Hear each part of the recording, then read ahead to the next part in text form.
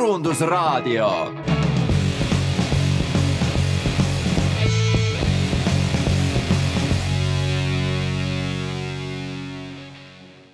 Tere tulemast, kallid raadiokuulajad, meie Turundusraadio 236. saatesse. Mina olen saatejuht Anu Malnaarits Marketingi Instituudist ja mul on täna Skype'i teel külaline, kelle nimi on Kristel Leif ja kes on Swedbankist. Tervist, Kristel! Tervist! Turunduse tulejoonel! Kristel, sinu nimi vist kõikidele, kes on turunduses ja kes on vähegi sotsiaalmeediaga kokku puutunud, on tõenäoliselt tänaseks hetkeks juba väga tuttav. Ehk siis Kristel on see, kes tegeleb Swedbankas sotsiaalmeediaga. Ja täna räägimegi, kuidas sotsiaalmeedias tulemusi saavutada. Ja sissejuhatuseks nii palju, et tänaseks hetkeks on küll kõik turundajad vist sotsiaalmeedia baasasjad endale selgeks teinud ja aru saanud, kui hea on omada kanalit, kus alati saab näha, kui hästi läks või mis läks hästi. Aga täna mul on hea võimalus, Kristel, sinuga arutada sellest, missugused on teie parimad kogemused tulemuste saavutamisel sotsiaalmeedias. Ehk siis tegelikult ei piisa ju sellest, et ma näen, et mu tulemused ei ole väga head või siis, et ma isegi ei saa aru, et nad väga head ei ole, kuni ma ei saa aru, mida teevad parimad. Ja hakkame siis päris sellisest baasdiskussioonist, mis vist kõiki turundajaid tänasel hetkel üsna ärevil hoiab, et mis sina arvad, kas täna on juba õige hetk otsida turunduses Facebookile lisakanalit või veel mitte? Ma arvan, et iseenesest alternatiivid võiksid ju alati olla, et mitu tuld rauas, aga kindlasti ma ei õhutaks täna veel kedagi Facebookist 1004 jalga laskma. Sest vähemalt praegu, kui me vaatame enda tulemusi jätkuvalt Facebookis, siis pakkudes head sisu ei ole tulemused kuidagi kehvemad, kui nad olid siin varasemalt võib-olla ka mõned aastad tagasi. Aga kindlasti alternatiive tasub otsida juba sellepärast, et Facebooki kasutajaskond ju vananeb, et see on küll üks trend, mida me oleme lisaks nendele algoritmi muudatustele nüüd juba pikemat aega jälginud, et see seltskond, keda on võimalik Facebooki kaudu kõnetada, muutub järjest vanemaks, mistõttu me ise oleme ka võtnud suuna rohkem Instagramile ja YouTube'ile. Mis see Facebooki kasutaja, see kõige kõrgem vanusegrupp siis praegu on? Hakkavad juba pensionile minema või? Nad on pigem, ma ei ütleks, et nad nüüd sellised pensioniealised on, küll aga lihtsalt on näha üha suuremat kasvu just sellises 45+, 55+ ja 65+ seltskonnas, kes aktiivsemalt siis ka suhestuvad sisuga, et kui nooremad kasutavad Facebooki täna võib-olla juba rohkem ainult Messengeri osas ja otsivad oma sellist igapäevast sisu hoopis teistest kanalitest, siis ütlemegi see, mida mina, olles täna 30, tegin võib-olla 8 aastat tagasi Facebookis, seda teevad täna Facebookis minu vanemad. Ehk siis täna on võimalik neid veel sealt kaudu kätte saada, kuniks sa pakud head sisu ja Facebook sinu sisu kuskil salajas ei hoia. Nii et jah, noortega pigem ma soovitaksin täna otsida kontakti juba teistes kanalites kui Facebook. Kas noorte puhul Snapchat on kuidagi täiesti pildilt ära kadunud või on ta ikkagi kogu aeg nii palju nišikas olnud, et sinna väga nagu suuri ressursse panustada ei ole mõistlik olnud? Seda jätkuvalt kasutatakse, küll aga nii palju jällegi, kui ma olen siin ise uurinud näiteks meie praktikantide seas ja käies koolides loenguid andmas, et kuidas selle Snapchatiga siis täna seis on, siis see suurem hullus paistab olevat mööda läinud ja nüüd alles hiljuti siin ka, kas eelmisel nädalal ju päris suured influencerid Ameerikas loobusid Snapchati kasutamisest, mille tagajärjel Snapchati aktsia kukkus siin kolinal ja paistab, et ta natukene nagu hakkab vaibuma.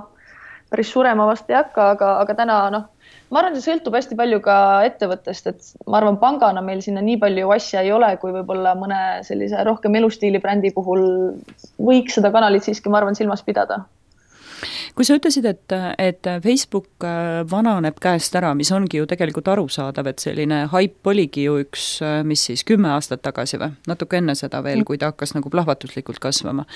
Et mis on see praegune keskmine vanus, mida sa Instagramis näed, keda on võimalik kätte saada ja mis on keskmine vanus, mida YouTube'ist on võimalik kätte saada? Instagramis me oleme võtnud ise sihikule kuni 30-35 aastased noored ja kui me vaatame, kes seal sellised aktiivsemad engagejad on, siis nad ka sinna kanti jäävad, et alustades kuskil 15. eluaastast kuni sellise 30-ndani annab üsna samade vahenditega neid kõnetada küll, et sõltuvalt teemast jälle muidugi, et meie jaoks Instagram täna on selline tööandja brändi kanal rohkem. Et just selleks, et tudengite seas olla jätkuvalt kõige atraktiivsem tööandja, nagu me 2 aastat oleme olnud ja saada endale häid praktikanti ja tulevasi töötajaid, et ma usun, Instagram on meid selles osas päris palju toetanud, et see tuleb välja ka tööle kandideerivate ja praktikale kandideerivate noorte motivatsioonikirjadest, et sotsiaalmeedias toimuv on neid julgustanud siis meile kandideerima, nii et paistab, et täitsa õigustab ennast see Instagrami kanali valik noortega suheldes. Aga YouTube on, ma arvan, selline natukene tume maa veel, et ühest küljest on ta täna ikkagi sellised Z-generatsiooni mängumaa suuremas osas, kes seal ikkagi aktiivsemalt erinevaid kanaleid tulihingeliselt jälgivad ja sealse sisuga tohutult engage ivad, et see ei ole, ma arvan, täna veel mitte ühegi Eesti brändi jaoks. Võib-olla ma eksin päris selge, et mida seal teha ja kuidas teha. Küll aga me oleme nüüd ise üritanud võtta YouTube'i endale ka enam-vähem sarnase sihtgrupi kanaliks ja me üritame võib-olla teha seal natukene YouTube'i või YouTuberite likumat sisu, mis tundus võib-olla esialgu natukene lihtsama väljakutsena, kui ta tegelikult on. Et me oleme paar esimest videot sinna nüüd üles pannud ja puhastasime sealt kõik muud asjad ära, et oli ju eelnevalt meie kanal ka samamoodi nagu enamikul teistel ettevõtetel lihtsalt üks ladu, kus on kõik videod, mis on tehtud kõik võimalike eesmärkidega. Et siis nüüd me katsume sinna puhtalt YouTube'i jaoks loodud sisu postitada ja see on täna juba päris hästi vastu võetud küll, aga ma arvan, see kanal vajab käima jooksmiseks ka eraldi tegevusi ja strateegiat, mis meil praegu on alles töös, et on keeruline, nõuab väga palju pühendumist. Meil on vedanud sellega, et meil on endal majas sees olemas disainer, videomees, kes hea meelega on ka kaamera ees ja sobib sinna väga hästi. Aga kõikide muude tööülesannete kõrvalt võtab see YouTube ikkagi väga palju aega, nii et proportsionaalselt siin tuleb ikkagi väga hinnata, et kui palju ollakse valmis sellesse investeerima ja see kindlasti ei juhtu üleöö, et YouTube'i kanalist saab suur hitt. Nii et mul on raske midagi väita veel YouTube'i põhjal, kuna me ise oleme üsna sellises katsetamise faasis täna, aga jah, üritame natukene teistsugust suunda võtta, kui suurem osa ettevõtteid siiamaani Eestis. Väga lahe. Kas see, kui sa ütlesid, et tundub suurem väljakutse, kui alguses paistis, kas see tähendabki siis seda, et keeruline on saada kätte rütmi või keeruline on saada kätte seda sellist sisu ja vormistuslikku külge või kus see sellisele, kuidas ma ütlen, mis saa öelda täiskasvanutele suunatud turundaja, no nagu või nagu sellisele nagu tavainimesele suunatud turundustööriistad me oleme harjunud kasutama, et kus seal see keeruline koht on või mis see kõige suurema väljakutse tekitab? No kuna tegelikult YouTube täna ikkagi selline nagu hästi autentne ja nagu intuitiivne kanal on ikkagi Z-generatsioonile, kes on siin ütleme vanuses kuni sul kuskil 20.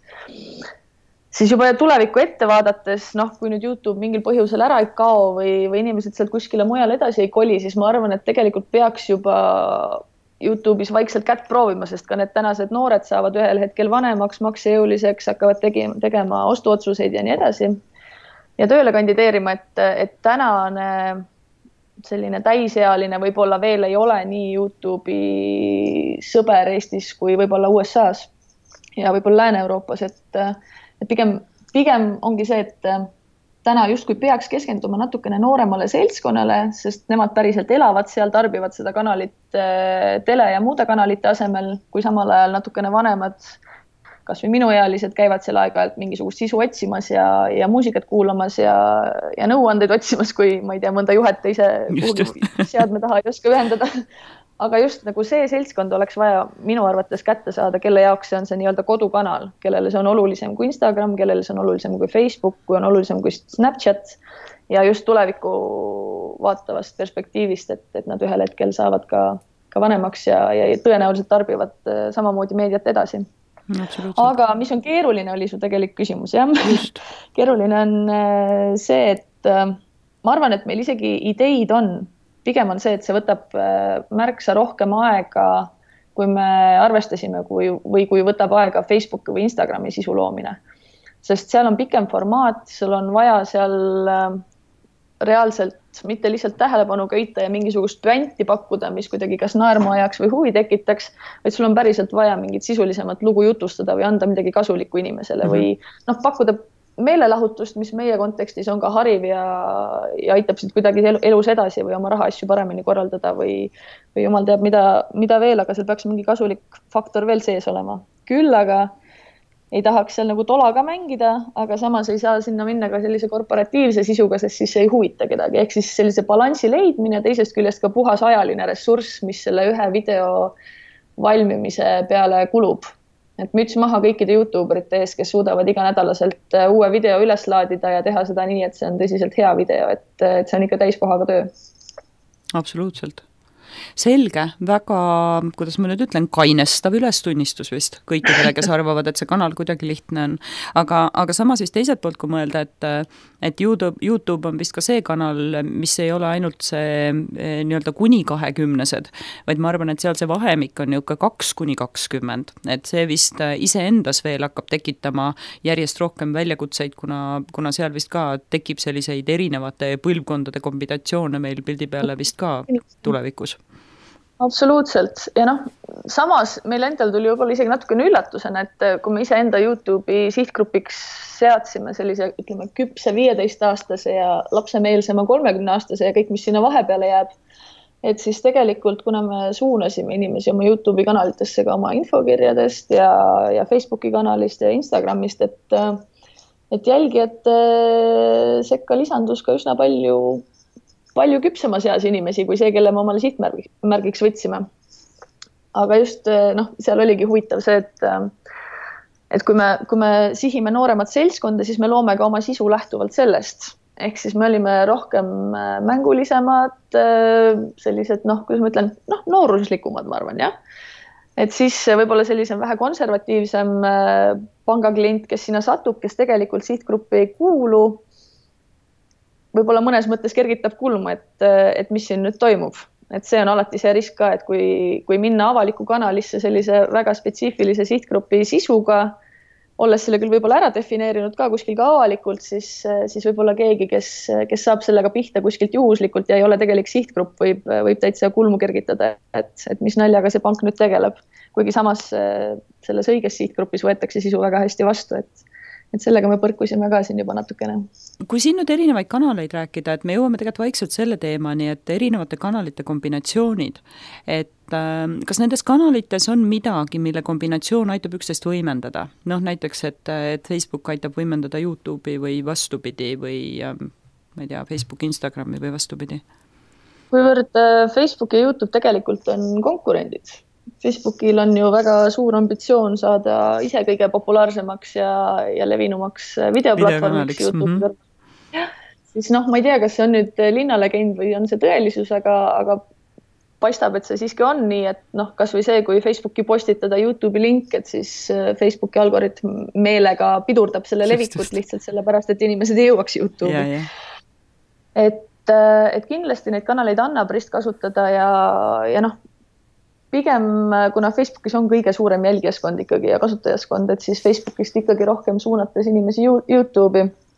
Aga selleks tuleb teha jällegi eraldi visuaal või siis eraldi lühike klipp, mis otse üles laadida Facebooki ja sealt juures tekitada huvi ja suunata inimesed siis lingi kaudu YouTube'i, et neid formaate peab katsetama, kindlasti tasub seda kanalite vahelist liiklust tekitada. Küll aga mis mulle ei ole väga sümpaatne, on sama sisu dubleerimine erinevates kanalites, et mis peaks olema minu huvi sind jälgida nii Instagramis kui Facebookis, kui sa postitad igale poole täpselt samu asju kogu aeg. Et ma saan selle asja ühest kanalist ka kätte, et mul ei ole vaja sind igas kanalis sama sisuga näha. Et teatud kampaaniate puhul jah,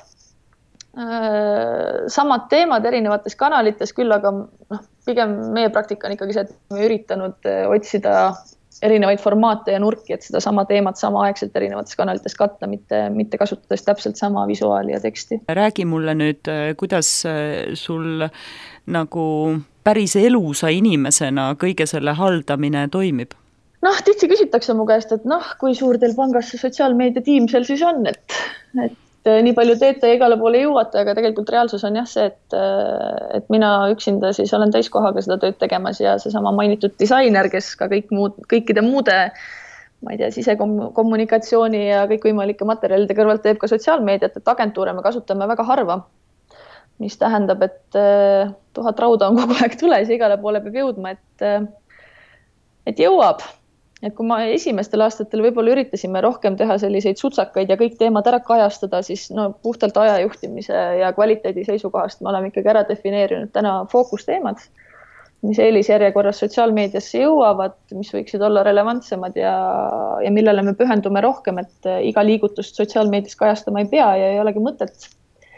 Nii et pigem üritame järjest vähem postitada, mis alati välja ei tule ja keskenduda sellistele suurematele ja laiapõhjalisematele kampaaniatele, mis baseeruvad siis sotsiaalmeedial, et mitte tulistada kiiresti ja palju, vaid läbi mõelda natukene pikem strateegia ja see korralikult ette valmistada, mis eeldab siis seda, et või annab võimaluse siis hiljem natukene lihtsamalt elada, kus content on juba ette valmistatud ja seda saab jupi kauta laivi lasta.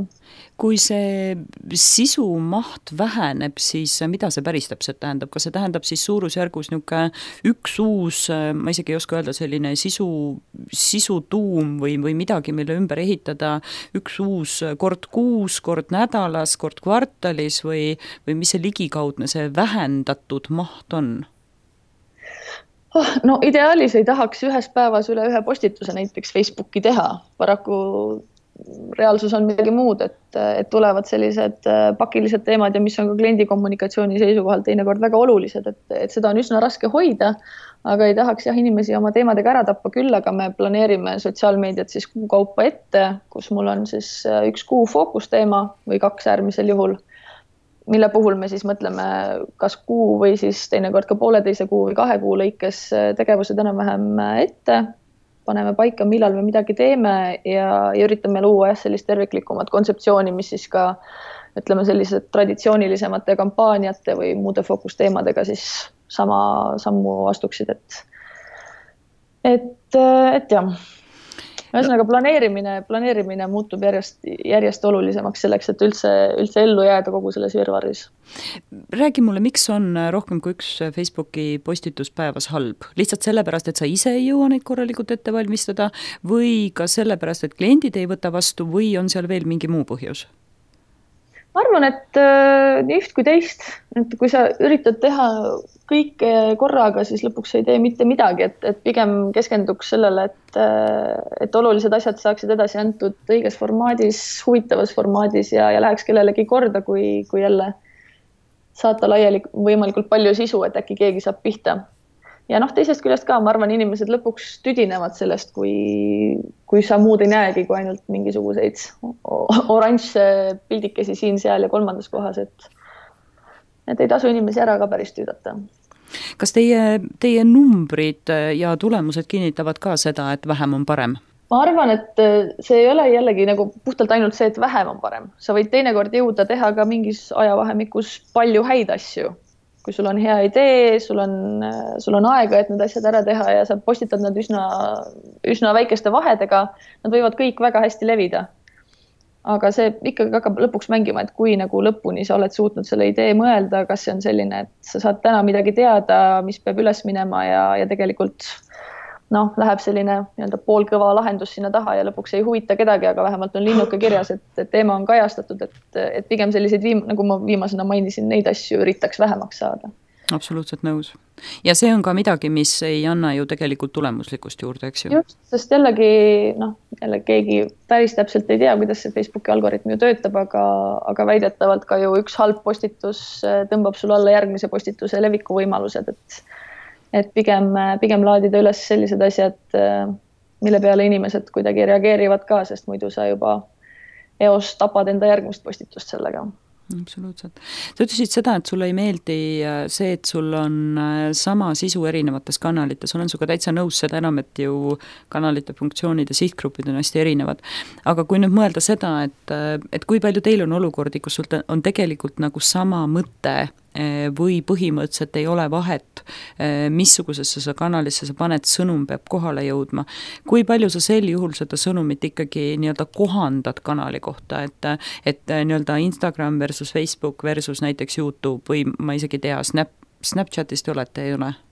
Snapchat on olemas, aga me ei ole teda väga ammu kasutanud. Aha, okei. Et ütleme, et Instagram, Facebook, võib-olla YouTube nagu teemana, eks ju, et nagu ühe sõnumi mõttes, et mida see päris täpselt tähendab, et kas see tähendab lihtsalt seda, et mul on sisu sama ja ma näitan seda pisut erinevas kastmes või siis ikkagi ta tähendab nagu täiesti teistsugust sõnastust, lugu teise nurga alt, nii et see konkreetne kanali kuulaja või vaataja selle vastu võtaks?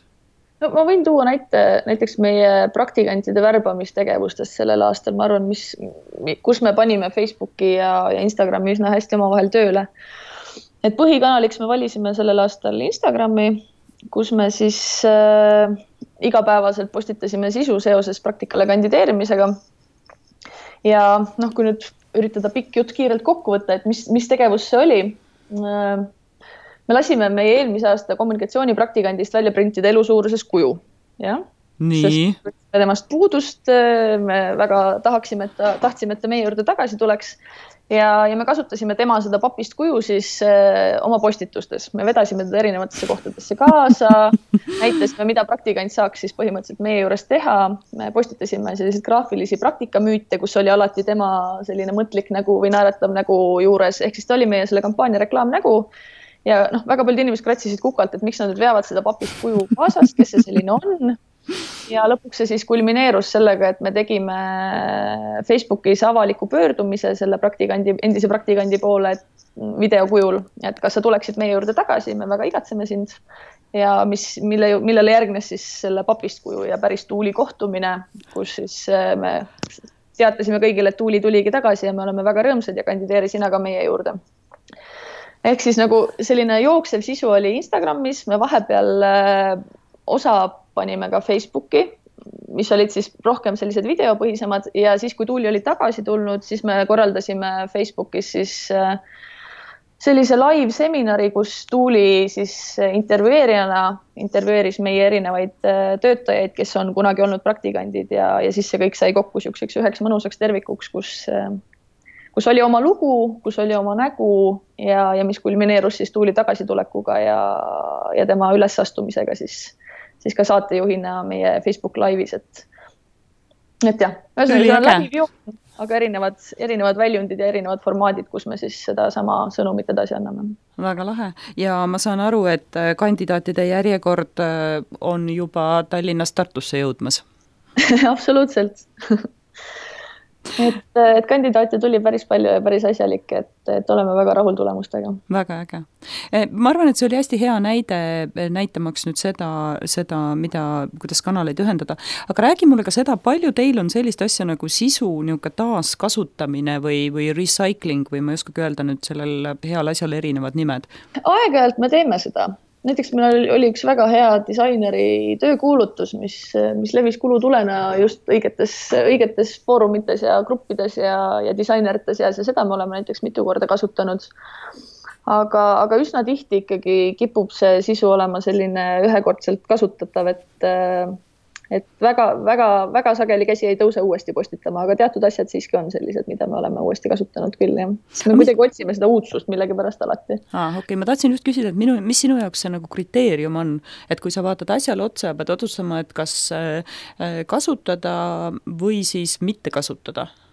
Kui ma mõtlengi selle sama disaineri kuulutuse peale, siis ma arvan, et see oli piisavalt hea, et oli ka pool aastat hiljem täpselt sama relevantne sellele sihtgrupile, polnud nagu mingisugust takistust, miks seda mitte uuesti kasutada.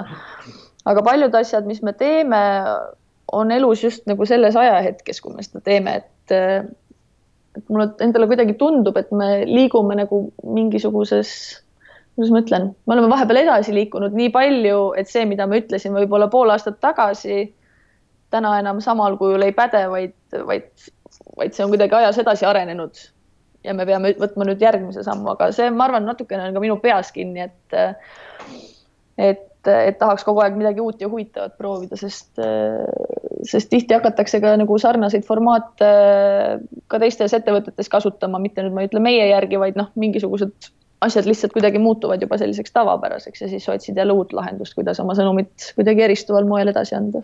Ma tahtsin mõelda või sinuga koos mõelda, et kas see on siis natuke selline, kui sa oled niisugune ma ei teagi, idee liidri positsioonil, mis selle kohta võib öelda, eks ju, et siis ongi see, et sinu see mootor on pigem uuenduslik mootor ja siis need, kes on nagu tagantulijad, kes peavad võib-olla rohkem oma eelarvet kontrollima, et siis nende puhul on nagu see, et pigem recyclida nii kaua kuni võimalik või kuni kannatab ja äärmuslikul juhul siis minna edasi.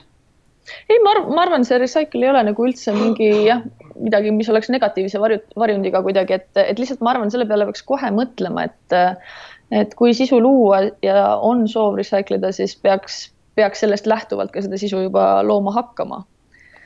Et ma arvan ka, et kui me võtaksime selle eraldi eesmärgiks, et me tahame samu asju uuesti kasutada mõne aja pärast, siis me võib-olla teeksime ka asju natukene teistmoodi lihtsalt. Absoluutselt nõus. Jah.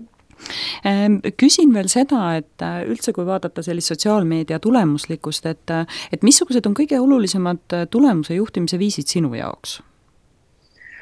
No see sõltub jälle eesmärkidest, ma arvan, et kuna meie jaoks ei ole sotsiaalmeedia otseselt müügikanal puhtalt, meil ongi see sisu, mida me pakume oma kanalites ja on siis ka bännerreklaam, mis toetab erinevaid kampaaniaid. Et mina tegelen sellest just nagu selle kanalite poolega, et see, mis toimub bännerreklaamidega, on nagu rohkem meil agentuuride teema ja jookseb natuke oma soodu. Et see sõltub jah eesmärkidest, kui su eesmärk on sotsiaalmeedia kaudu müüa otseselt, siis sa peaks ka müügitulemusi suutma mõõta. Sa peaksid suutma jälgida kliendi teekonda, kas sinu postituse sisust või postituse juurest inimene lõpuks jõuab ostuotsuseni, mis need sammud seal vahel on, kuidas ma teda retargetida saan ja nii edasi, nagu palju see mul õnnestub. Aga kuivõrd meie puhul on eesmärk pigem selline üleüldine brändi kuvand ja seal kõrval siis ka tööandja bränding, et me oleksime inimeste nagu teadvuses sellise positiivse, mõnusa, vaba brändina, mis mõned aastad tagasi, ma arvan, pangad veel ei olnud, et siis meil ei ole ka nagu nii otseseid selliseid müügieesmärke. Ehk siis pigem mis meile läheb korda, on see sama inimeste suhestumine, see, et me saame hiljem tagasisidet, mida jõuab muuseas meieni väga palju, et võib-olla ma liialdan, kui ma ütlen, et iga nädal, aga üsna palju kordi kuus ikkagi kirjutab mulle mõni võõras või tuttav endasest sõbralistist Facebookis, et et teil on jälle nii tore asi käimas, et kuidas ikka nii ootamatu, et pank midagi sellist teeb ja see on kuidagi Swedbanki mainet minu silmis kuidagi hoopis nagu teisele levelile tõstnud, et kas teil äkki on mingi töökoht mulle ka, et paistab, et teil on nii tore seal töötada. Et ta töötab nagu nii mitmel tasandil, kuna me kasutame enda sisus väga sageli enda töötajaid ja suurem osa meie sellist visuaalsest materjalist on filmitud või pildistatud meie enda tööruumides. Siis me võime rääkida samal ajal mobiilipangast, aga tehes seda läbi enda inimeste, me loome ka samal ajal tööandjast kuvandit ja tänu sellele siis nagu saab kaks kärbest kuidagi ühe hoobiga. Nii et mõõtmise mõistes jah, pigem sellised üleüldisemad maineuuringud, meie tööle kandideerivate inimeste tagasiside ja selline üldine brändikuvand on olulisem, mis siis väljendub ka ilmselt selles, kui hästi meie sisuga suhestutakse, kui palju see kellelegi meeldib ja kui palju sellest räägitakse. Küsin ka seda, et kui enne oli ilus aus selgitus, et sa oledki üksi koos disaineriga selle tähtsa valdkonna peal, missugused tehnilisi tööriistu sa kasutad? Tead väga ei kasutagi. No okei, kaamera ja mikrofon filmide jaoks, sellest ma saan aru, eks ju. Aga mis ma silmas pean, et mingisugused programmid, mis aitavad näiteks jälgida postitusi, mõõta, scheduldada, ma ei tea, pidada hästi ülevaadet kõigest sellest, mida tehtud on, ma ei tea, arhiveerida või mingit muud seesugust asja? Kusjuures mitte midagi ei kasuta.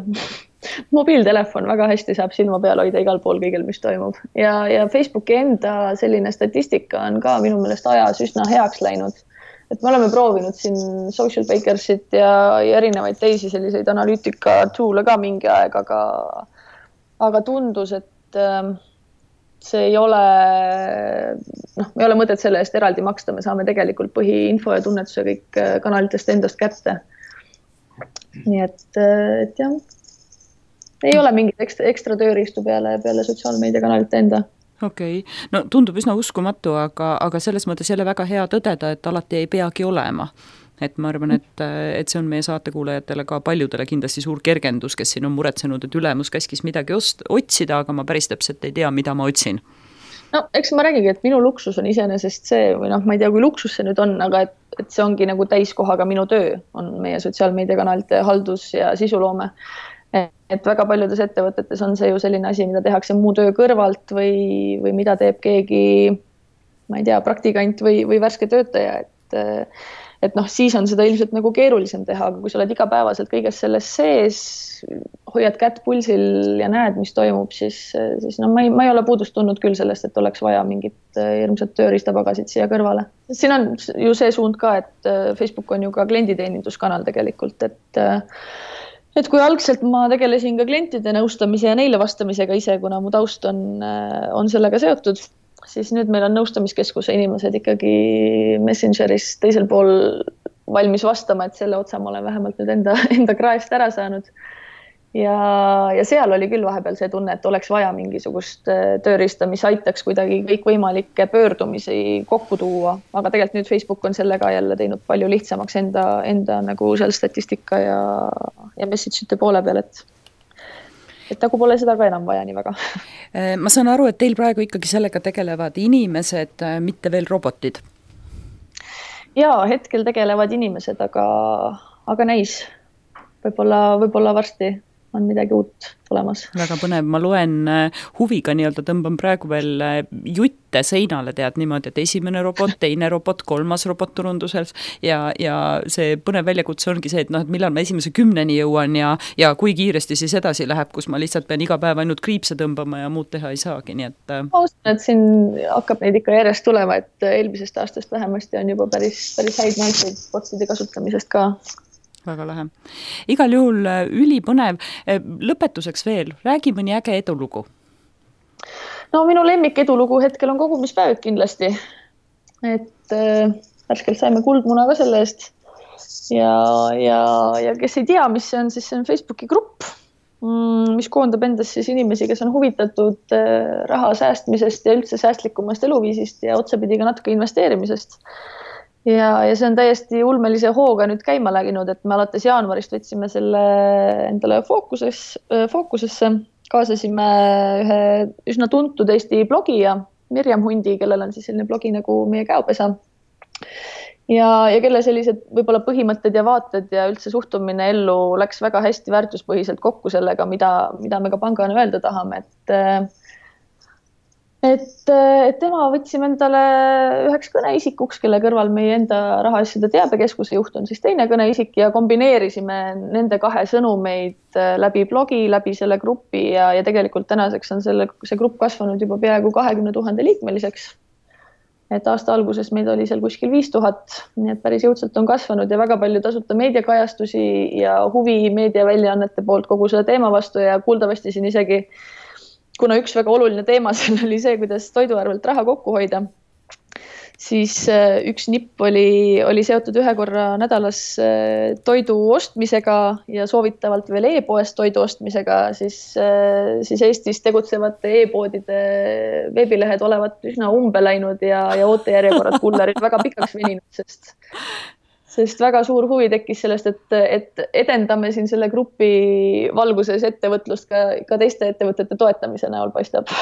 Aga äge, ma mõtlesin, et tormasid ummisjalu teile oma reklaamilinke pakkuma.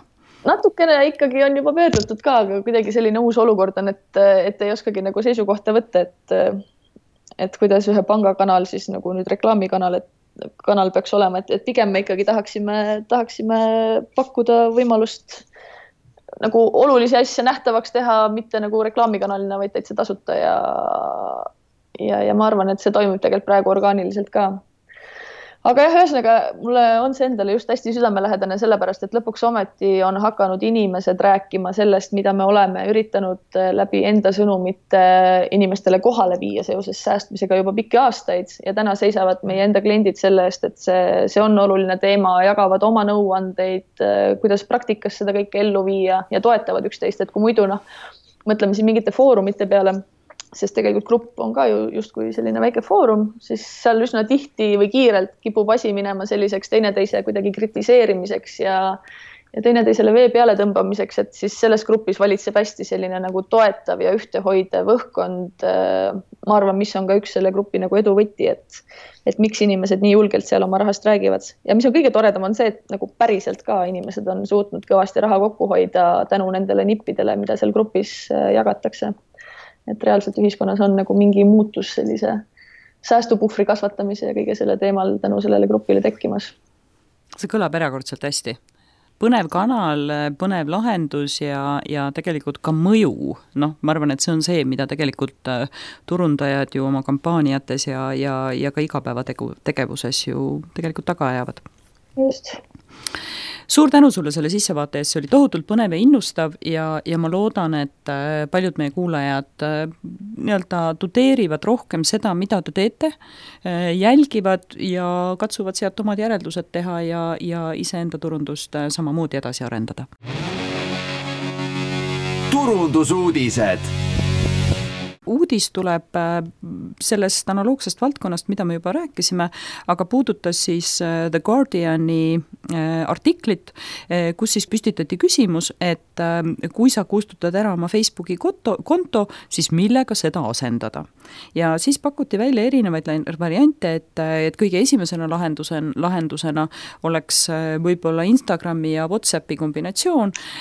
Aga siis tõdeti, et kahjuks arvestage sellega, et ka need kuuluvad Facebookile, nii et kui te olete Facebooki kontot kustutamas sellepärast, et teile ei meeldi nende andmekasutus, et siis kahjuks sealt lahendust ei saa. Ja siis käidi läbi üsna hulk erinevaid kanaleid, Hello, Diaspora, kuid kahjuks nendega on keeruline, sellepärast et enamus sõpru ja sugulasi neid ei kasuta ja mis mõtet on olla sellises võrgustikus üksinda. Sõnumi edastuseks pakuti Telegram ja Signalit, mis mõlemad rõhutavad privaatsust. Uue tulijana toodi esile Vero, aga Veroga toodi ka välja see, et kuna juhtfiguuride hulgas on mitmed vene taustaga inimesed, siis sealt kardeti, et võib-olla see ei tekita väga usaldusväärsust. Ja analüüsiti ka Snapchati võimalusi Facebookist lahkujaid üle võtta, kuid öeldi, et pigem ei ole seda trendi näha ja Snapchat kaotab ise oma kasutajaid Instagramile. Ja siis oli veel terve hulk selliseid vähe tuntud kohalikke alternatiive, mis siis oleksid võinud kõik asemele tulla. Kristel, kuidas sina seda uudist kommenteerid?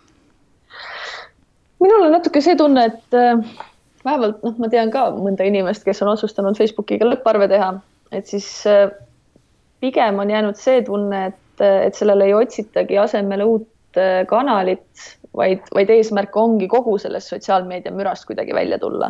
Et ma ei tahagi endale ei Instagrami, ma ei taha sinna WhatsAppi, ma ei taha midagi muud kõrvale, vaid kui ma juba sealt lähen, siis milleks asendada ühte sotsiaalmeedia kanalit teisega, et minu arvates meil täna ei ole ka väga sellist head alternatiivi, nagu sa ka ise mainisid, mis kuidagi oma, ma ei tea, kas eetiliste kaalutluste või üldse tegevuse poolest kuidagi Facebookist nüüd nii drastiliselt erineks, et see oleks nüüd kohutavalt eetiline või hoopis teistest väärtustest lähtuv kanal. Et kui juba minna, siis miks mitte minna täielikult?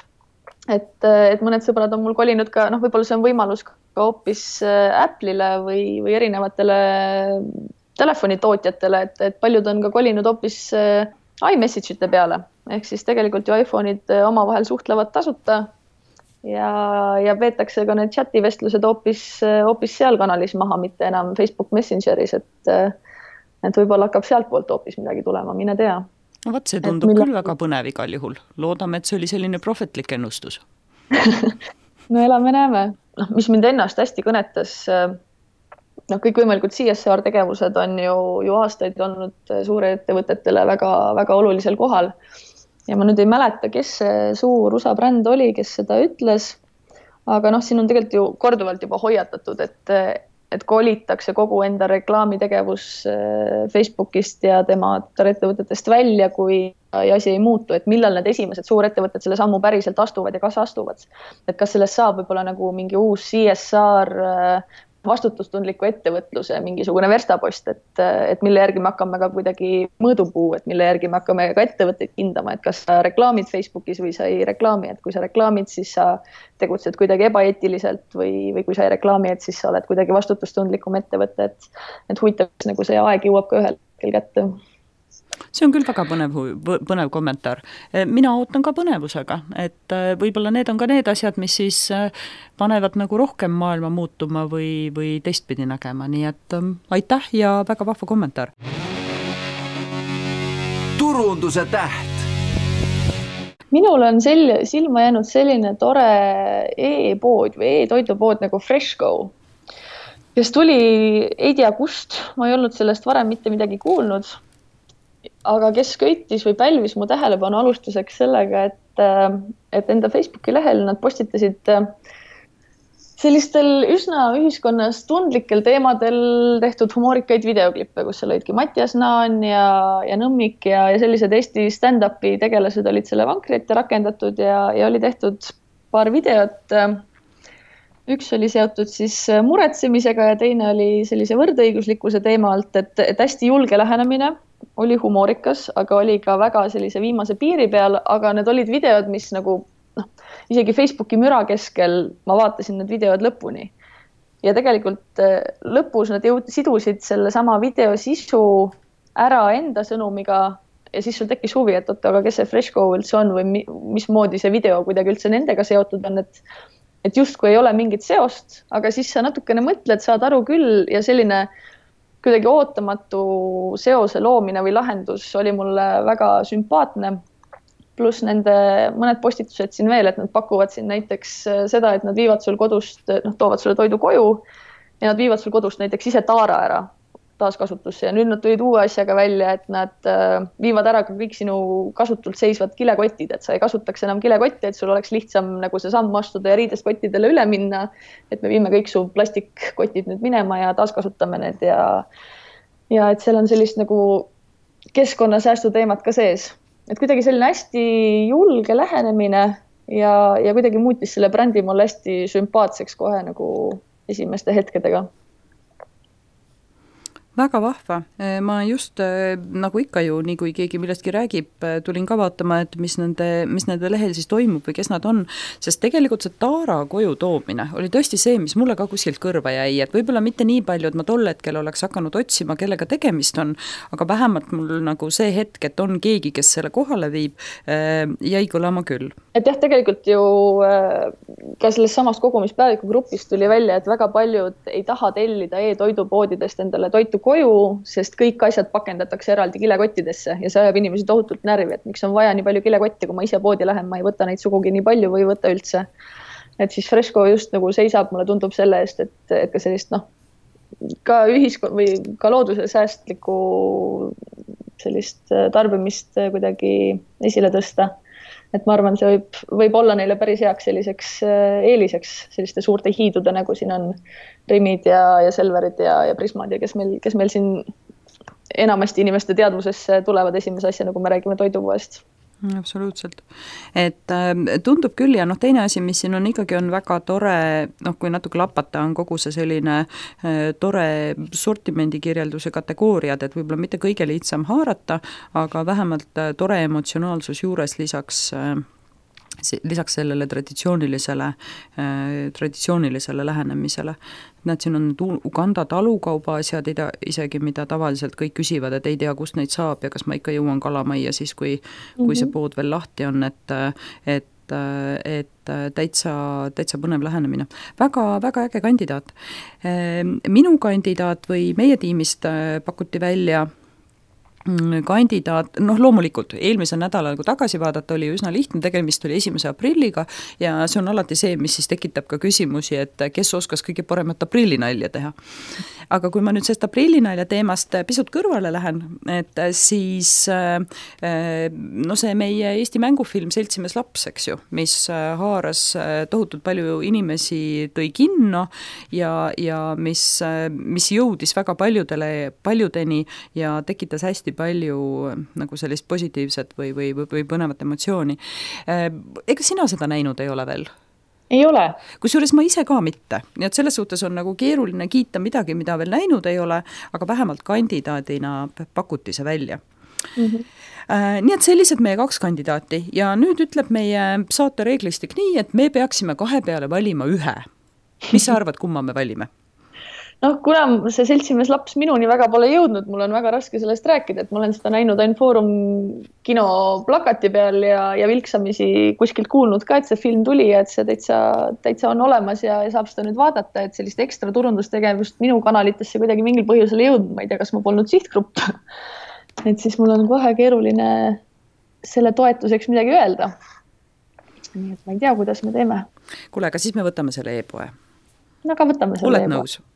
Olen nõus. Ja mulle kohutavad, kui Fresh and Go, kui te nüüd seda saatelõiku kuulate, pärast ikka kuulate, kuidas see tiitel teieni tuli, eks ole ju, siis mina väga kiidan teid selle avapildi eest. Mulle kohutavalt meeldib ja mulle meeldib just see, et kuidas toiduvaldkond, mida tihti võibki ju näidata, et purk ja silt ja gaas ja pole seal midagi ilusat, eks ju, on tehtud nii ilusaks ja apetiitseks, et ma kohe seda pilti vaataks kauem siin teie avaleheküljel, nii et väga vahva ja väga tore lähenemine ja tahame teist kuulda rohkem.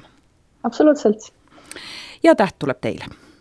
Aga mina tänan, Kristel, sind saates osalemast. See oli hästi põnev ja avas meie kuulajatele kindlasti uued vaatenurgad ja uued lähenemised. Ja aitäh, Kristel, ja aitäh meie saatekuulajatele. Teie olge meiega taas kord nädala pärast, sest siis meil on taas plaanis uued esinejad ja uued ideed. Sulle meeldis Turundusraadio? Telli endale meeldetuletus järgmiste saadete kohta Marketingi Instituudi kodulehelt.